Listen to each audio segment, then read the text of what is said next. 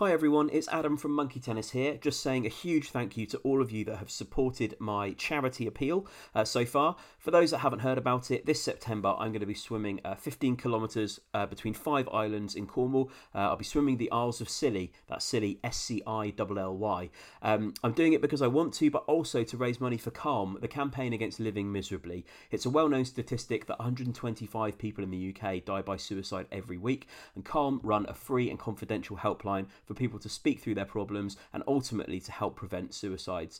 I'm looking to raise enough money to train 2 new phone workers to man those lines, and I'll be doing it by swimming the Isles of Scilly in Cornwall. If you're looking to support me, it would be greatly appreciated.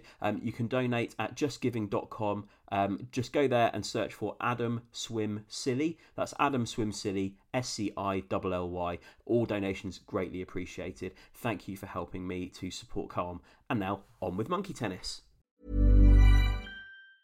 I'm Sandra, and I'm just the professional your small business was looking for. But you didn't hire me because you didn't use LinkedIn Jobs. LinkedIn has professionals you can't find anywhere else, including those who aren't actively looking for a new job, but might be open to the perfect role, like me. In a given month, over 70% of LinkedIn users don't visit other leading job sites. So if you're not looking on LinkedIn, you'll miss out on great candidates like Sandra. Start hiring professionals like a professional. Post your free job on linkedin.com/achieve today. Planning for your next trip? Elevate your travel style with Quince. Quince has all the jet-setting essentials you'll want for your next getaway, like European linen, premium luggage options, buttery soft Italian leather bags, and so much more. And it's all priced at 50 to 80% less than similar brands. Plus, Quince only works with factories that use safe and ethical manufacturing practices. Pack your bags with high-quality essentials you'll be wearing for vacations to come with Quince. Go to quince.com/trip for free shipping and 365-day returns.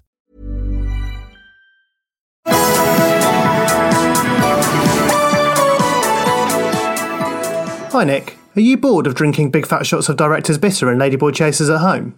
Tom, I ruddy bloody am. I'm hopping mad and just want some exciting craft beers to enjoy when I'm watching my Bond videos. That's not too much to ask, is it? Well, have I got some good news for you.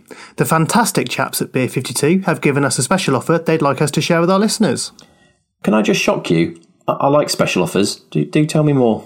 All you need to do is go to beer52.com/monkeytennis, cover the postage cost of £5.95, and you'll be sent a box of 8 cracking craft beers, plus a magazine, and 2 beer-appropriate snacks. Wow, that is a real breath of fresh air. So you're telling me to get a free case of 8 unique craft beers from Beer 52, I just need to go to beer52.com/monkeytennis and cover the postage costs of £5.95? Yep, it's literally that simple. It really is lovely stuff. Oh, sometimes you want to say, sod all this wine, just give me 8 craft beers. And I've really got to say this, Nick. Beer 52 is the world's largest beer club. Yep, each month members are sent a case with a different theme. Past themes have included Belgium, Korea, California, New Zealand, and many more. But what if I don't like dark beers? They've got that covered too. If you don't like dark beer, you can choose a light beer option. And you can pause or cancel at any time. Simply go to beer52.com/monkeytennis and just pay £5.95 postage to get all this now. Crash bang wallop, what an offer. 8 free beers, a magazine, and 2 snacks for less than £6 postage. Mine's not a pint, mine's a box of 8 craft beers. I'll drink to that.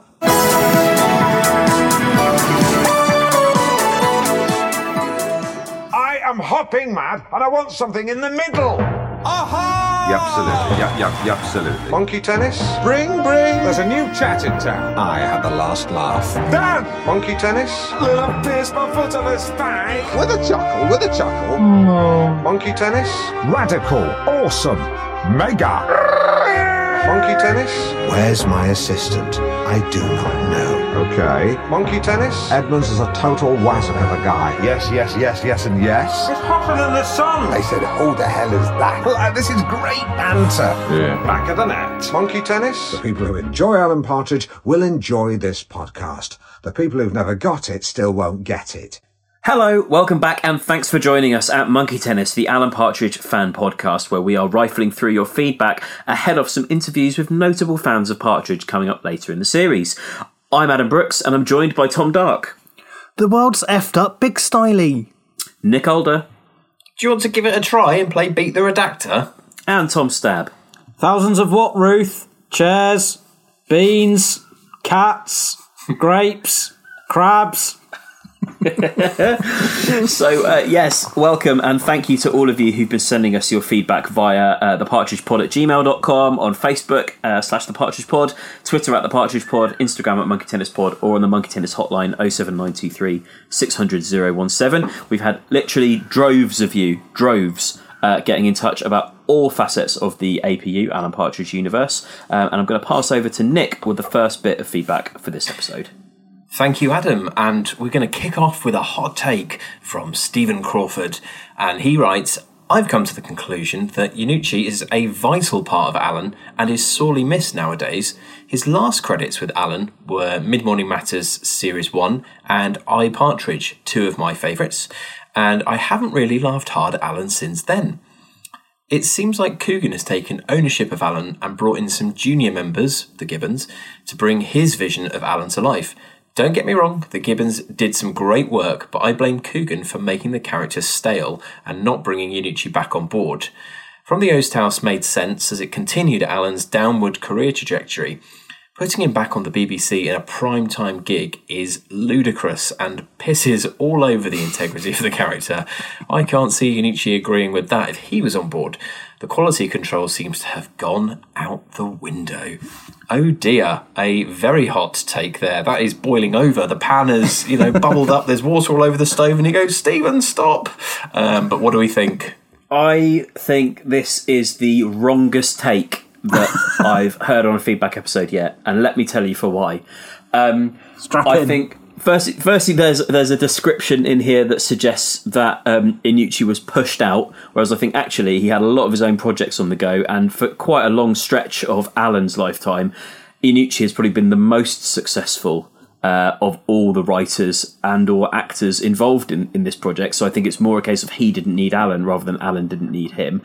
I think describing the Gibbons as junior members when they've been at the helm of this probably longer than Armando Iannucci has at this point, and arguably brought Alan to some of his most successful outings yet, is doing them a huge disservice. I think putting him back on the BBC in a primetime gig is perhaps arguably ludicrous, but it's certainly not the first time that Alan's done something a bit unusual in order for it to be funny. And I think probably the biggest culprit of that was I'm Alan Partridge Series 2, who was at the helm back then, your lovely Iannucci. So, yeah, I don't know, I disagree with almost 100% of this, I'm afraid, Stephen. Thanks for getting in touch, though.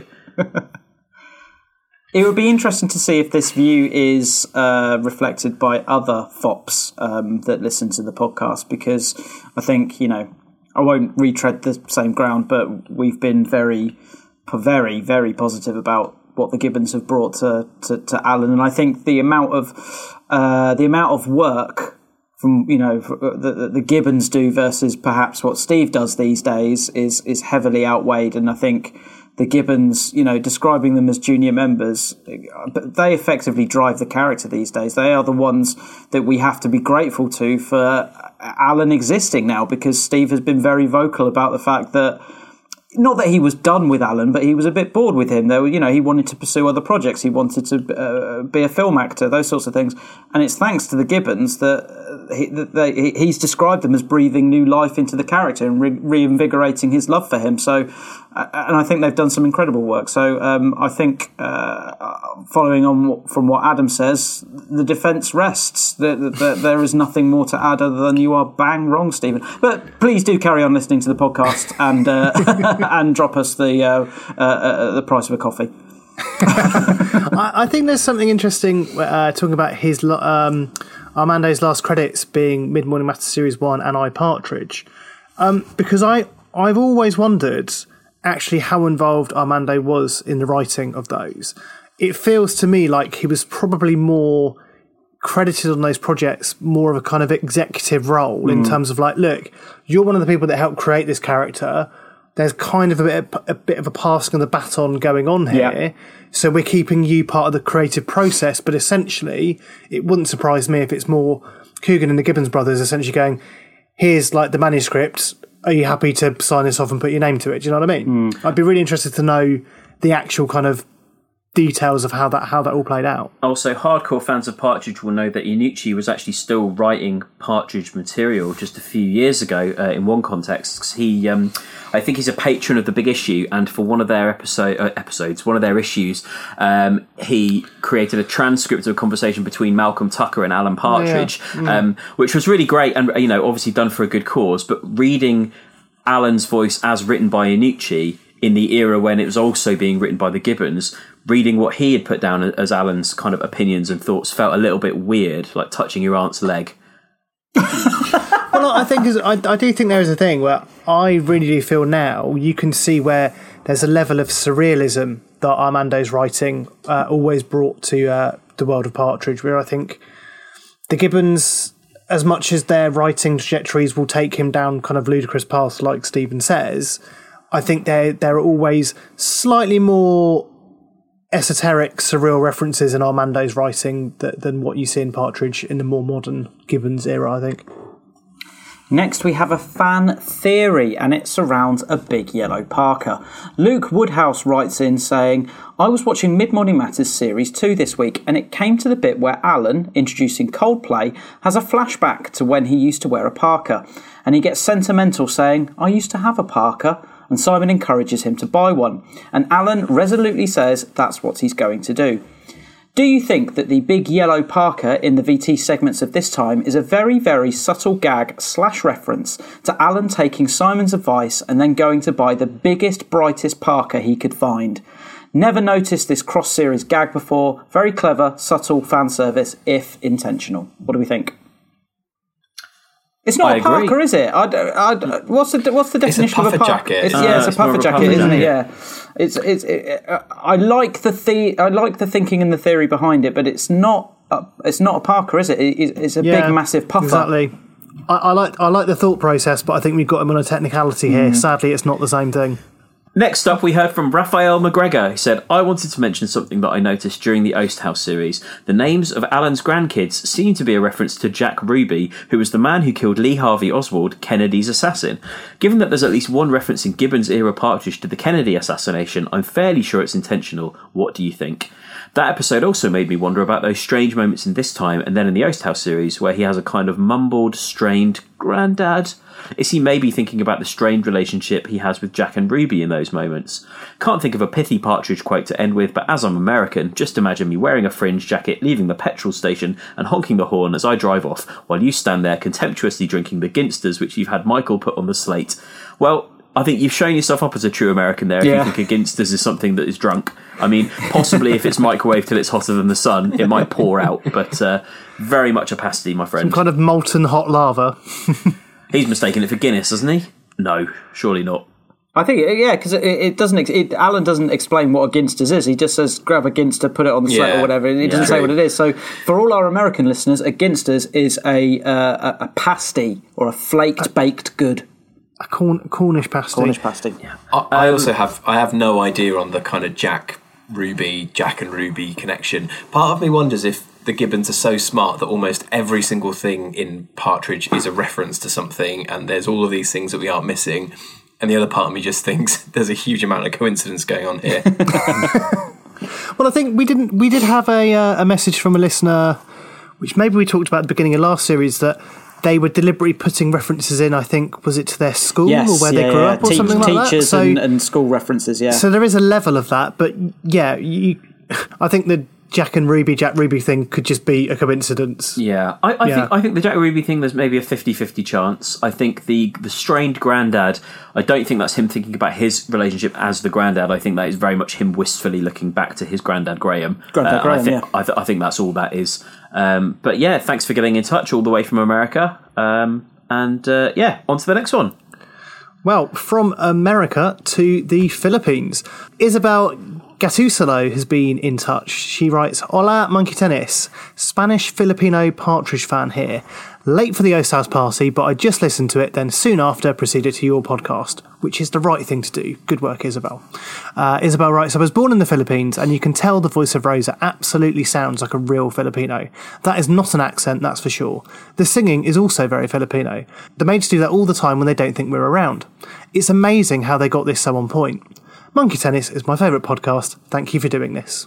Well, thank you for listening, Isabel. So yeah, just good to have some approval of the authenticity there. I think in this day and age, you can get into quite sticky waters if you try to appropriate an accent or through the medium of an actor or voice talent in this regard. In this instance, who isn't from that place. So it's a great level of detail. I don't think they would do it. I don't think this would be the case if it was like 20 years ago where you could potentially get away with something like that, doing a dodgy accent. But yeah, these days you can get into quite sticky water. So obviously they would play it safe and get a Filipino voice actor in to do the character of Rosa.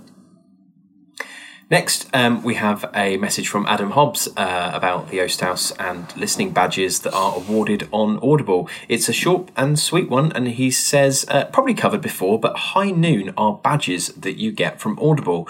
So essentially there's silver, gold and diamond badges that you can receive. So you get a silver badge for 2 hours of listening, a gold for 3 and a diamond for 4 hours. And this is during lunchtime, hence the reference High Noon. I can speak as someone that has had the High Noon badge awarded to them as an Audible listener. But Nick, have you gone gold, or are you silver, or are you diamond? Well, I did have a look. I didn't think it was overly clear, to be honest. But because it's kind of like, I can get the badge here. We can go live to this. This works well on podcast. Yeah, this is good for audio. Yeah. I've got 13 badges. Ooh. I think I'm gold. I'm going to show this for. That looks like a gold rim, doesn't it? I think you've gone gold. Yeah. So please don't pass out. We haven't finished recording yet. Also been awarded 7-day stretch, On the Trot, Weekend Warrior, Social Butterfly, loads of others. List all 13? Probably list all 13. On the Trot, is that listening on the toilet? I have to take issue with Audible/Amazon's definition of what lunchtime is. 4 hours. So at the minimum, that's 12 midday, and the maximum is 4 p.m. Right? To be fair, that is the average length of Nick's business lunches. So. No, but that doesn't mean in one stretch, right? That's just if you've done 4 hours of listening. I was going to say, if you're working Yeah. in an Amazon factory, the last thing you want to be doing is taking a break. Anything north of about 10 minutes. Yeah. I've misunderstood the scoring system there, haven't I? But anyway, it's probably worth explaining if people haven't caught up with our previous feedback episodes. We were discussing the existence of this badge when the Oasthouse episodes came out, because I think I got it, and I don't know if anybody else got it on their device. And I was like, is that like a little Easter egg thing? But no, it's very much, it's an inbuilt thing on Audible. You don't have to be listening to the Oasthouse to get it. Let's talk about Victorian Follies. Pieter Offerman certainly does, because he sent us an email about them. He says, in a recent episode, you talk about Alan repairing a Victorian Folly when he was 13, and how Victorian Follies were mentioned earlier in From the Oasthouse. It is said that there were definitely a few things in the ether in the writing room that were carried through a couple of projects at the same time. However, Victorian Follies have been part of the APU since I'm Alan Partridge Series 1. In one episode, Alan calls his son Fernando and criticises him for spending his Saturday afternoon in bed with a girl, then tells him to take her out to a local fort or a Victorian Folly. So again, I've got another one. It's another through line from Partridge old to new, and a random one at that. But I think that is where the Gibbons are. They're brilliant at this sort of stuff. I think they do pick up on these small details that exist in, I don't know, call it Partridge Era 1 or whatever. I think there are a lot of examples of these you could find where they've taken something that's been in the script and been a reference point from something Partridge in the 90s, well before they're involved, and they kind of... I think, again, it's kind of talked about this before, it's kind of like a consolidation of the APU. I just think it's kind of... They know how to layer in small details just to make it feel like there's a familiarity to what the characters talk about and enjoy and experience and everything. Yeah, I think it's very deliberate and very clever. So thanks very much, Pieter. And on to Ty Tim, who got in touch on Twitter to say, you mentioned something in the last pod that got me thinking about Alan's income, that it often seems at odds with the size of his house, etc. He says, what if the BBC paid up on Chris Feather's £1 million contract but just didn't make any shows with Alan, and it's never mentioned because he had to sign an NDA? Well, I wouldn't put it past the BBC to A, involve an NDA, or B, to throw a load of money at something that ultimately never came to fruition. So I can see that being a possibility. What do we think? I like that as a concept. Why Alan actually has more money than is ever explained. I think that's very good. Yeah. It allows him to live quite comfortably as well while only working at North Norfolk Digital. Oh, but no, to be fair, I'm sure the Milk Marketing Board pay well. You can't market milk. But of course, we also had the theory, we've had this long-held theory as well, that when he talks about his 6-figure salary, he's including the pence. So there is always that option as well. But I don't think it would justify a 5-bedroom bastard house, would it? So, yeah.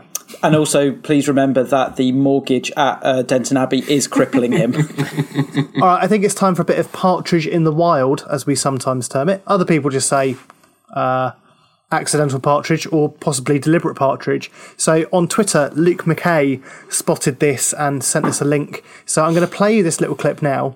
And I think we need to answer the question, was this an Alan fan trolling GB News, or was this for a genuine news story? Papers this morning, particularly the regional papers. I'm here joined by Richard Porritt from the who's the editor of the Norwich Evening News. Good morning, Richard. You've got a story here about the pedestrianisation of Norwich city centre. What's going on there? I mean, I feel like GB News don't know the joke, but the other guy does, right? Oh yeah, and those of us that were watching the rapid fall of GB News when it first launched will know that this basically became sport for people to ring up and try and get some kind of thinly veiled reference or get them to say something ridiculous or stupid by accident. And this is just another one of many examples that you can find of that happening. Oh, didn't somebody get their bum out? Very much like very much like in This Time Series 2, where their bum is revealed in a mirror on Zoom. I'm sure that happened. I'm sure we've all seen that. I've not seen it, but I'm sure it happened. And also not the first or last arsehole you're going to see on GB News. Ouch. Very good. I've got a message here from Michael Brennan, and he's tackling a subject that we've definitely covered before, and this is trying to piece together Alan's age by certain bits of information that we are fed over the Alan timeline. He writes, for the avoidance of doubt, Alan Gordon Partridge was born on the 2nd of April 1955 in Kings Lynn, Norfolk, making him, at the time of recording this, 66 years old. Therefore, his 40th birthday flight over Spaghetti Junction would have been in 1995. So this would have been after Kim Kiwap, but before the Christmas special, #Opardum. There are notes here in my notes that say easy to clarify this, but I know you've written these notes, Tom Dark, so I might throw to you to explain why this is easy to clarify.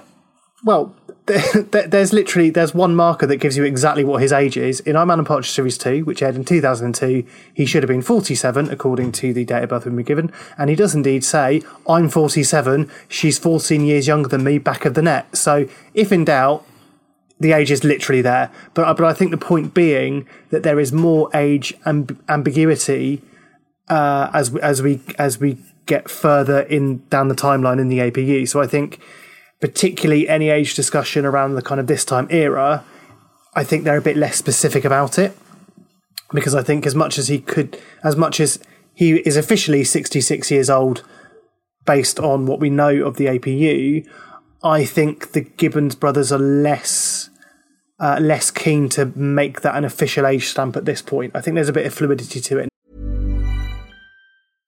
Hey, I'm Ryan Reynolds. At Mint Mobile, we like to do the opposite of what Big Wireless does. They charge you a lot, we charge you a little. So naturally, when they announced they'd be raising their prices due to inflation, we decided to deflate our prices due to not hating you. That's right. We're cutting the price of Mint Unlimited from $30 a month to just $15 a month. Give it a try at mintmobile.com/switch. $45 up front for 3 months plus taxes and fees. Promo rate for new customers for limited time. Unlimited more than 40 gigabytes per month. Slows full terms at mintmobile.com. Hey, it's Danny Pellegrino from Everything Iconic. Ready to upgrade your style game without blowing your budget? Check out Quince. They've got all the good stuff, shirts and polos, activewear, and fine leather goods, all at 50 to 80% less than other high-end brands. And the best part? They're all about safe, ethical, and responsible manufacturing. Get that luxury vibe without the luxury price tag. Hit up quince.com/upgrade for free shipping and 365-day returns on your next order. That's quince.com/upgrade. Hold up. What was that? Boring. No flavor. That was as bad as those leftovers you ate all week. Keke Palmer here, and it's time to say hello to something fresh and guilt-free. Hello Fresh. Jazz up dinner with pecan-crusted chicken or garlic butter shrimp scampi. Now that's music to my mouth. Hello Fresh. Let's get this dinner party started. Discover all the delicious possibilities at HelloFresh.com. Now.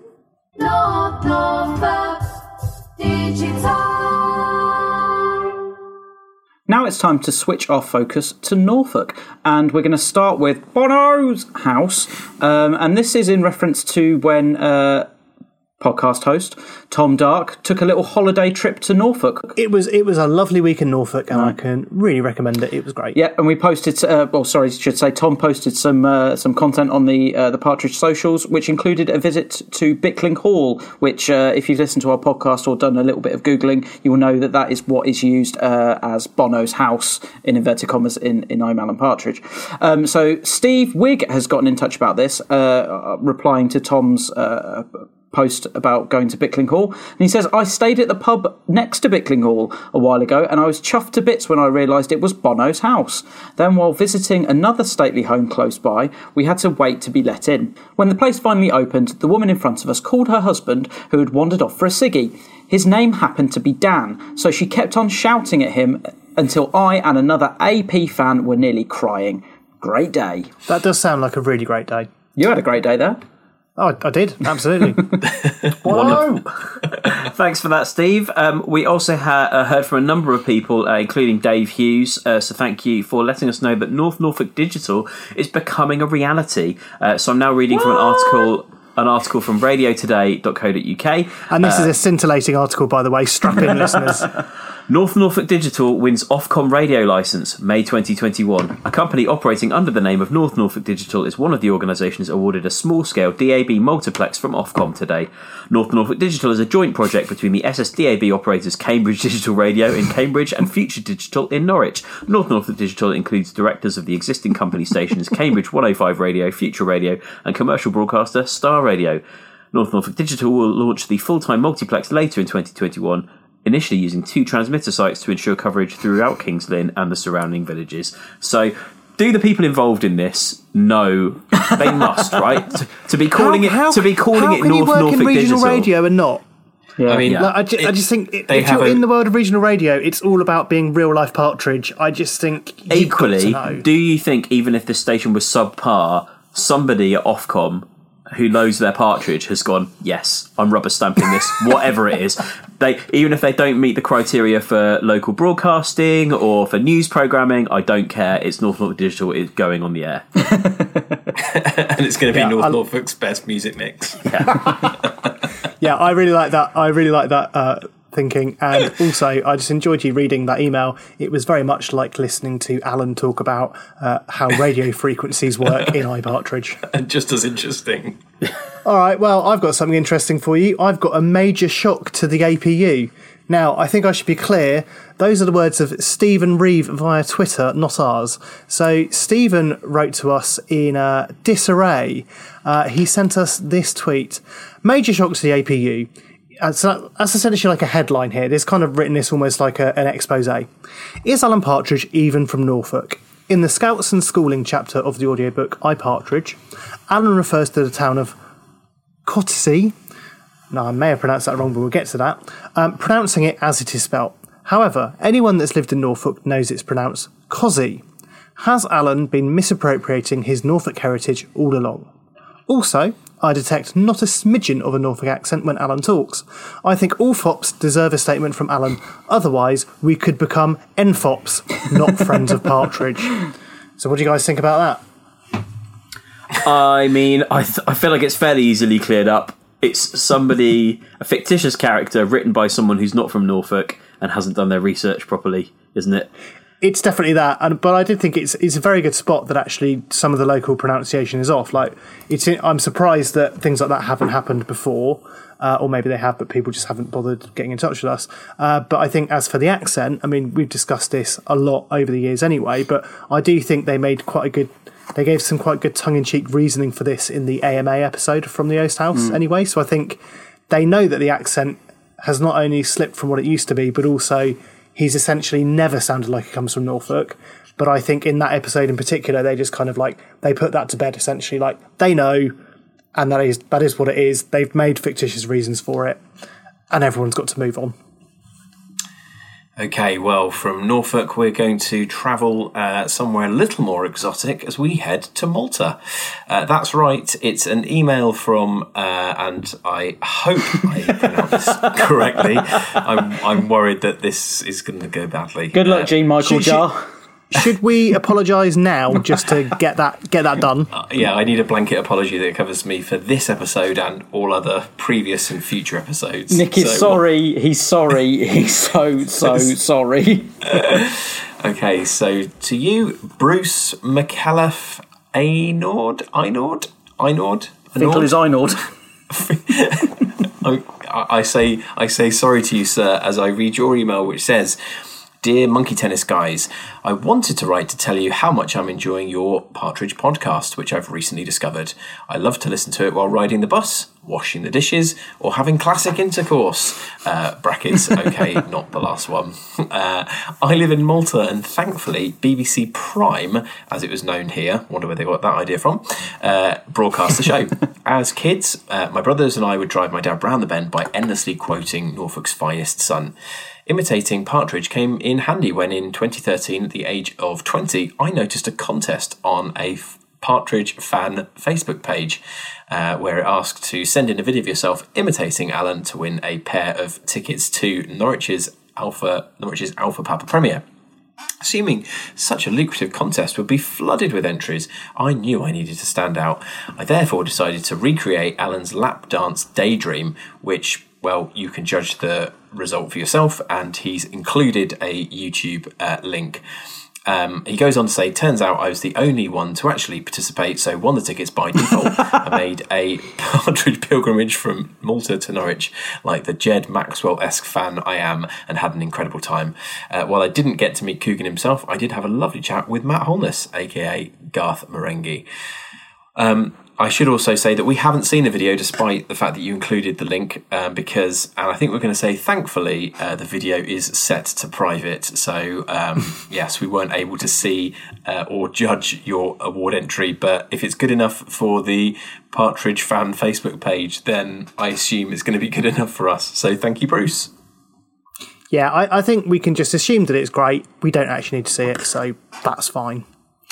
It's time to talk about a Delft meetup. Now, for those of you who may not have listened to previous feedback episodes, or indeed need a bit of a refresher, we've had a couple of people pop up in our feedback episodes who are from the town of Delft, which is in the Netherlands, and it turns out there's even more of you. We'll start with Marie Dixon. She says, "Hello, Monkey Tennis. Just got back from a bike ride to Delft today. It's King's Day in the Netherlands." I don't know why she thought she'd include that, but anyway. And was surprised to hear a Becky in Delft had written in. "Please let her know I'm listening down the road in Voorburg. So happy to hear that there are more of us here in the Netherlands. Maybe more listeners in Gouda or Edam. Smell my cheese." Lovely stuff. Then another message from Johan Herenberg, who says, "Good to know that there are 3 other FOPs in Delft. You're welcome to do the programme here." I assume he means a live show. I don't know if there's appetite for a Delft live show. Tom, I think you've looked up the population of Delft, so maybe you could find out if it would be worth travelling there. How many people live in Delft? According to 2015 data, the town of Delft has 101,000 people in it. So, I mean, that's a fairly sizable population. That's a decent sized town. Yeah, so, we haven't quite crossed over into the mainstream in Delft, have we yet? If we've got 5 listeners, and then we have another message from Bartus Pligtus, I hope I pronounced that right, who says, "Hi guys, happy to hear being a Partridge fan from Delft has become a bit of a thing lately.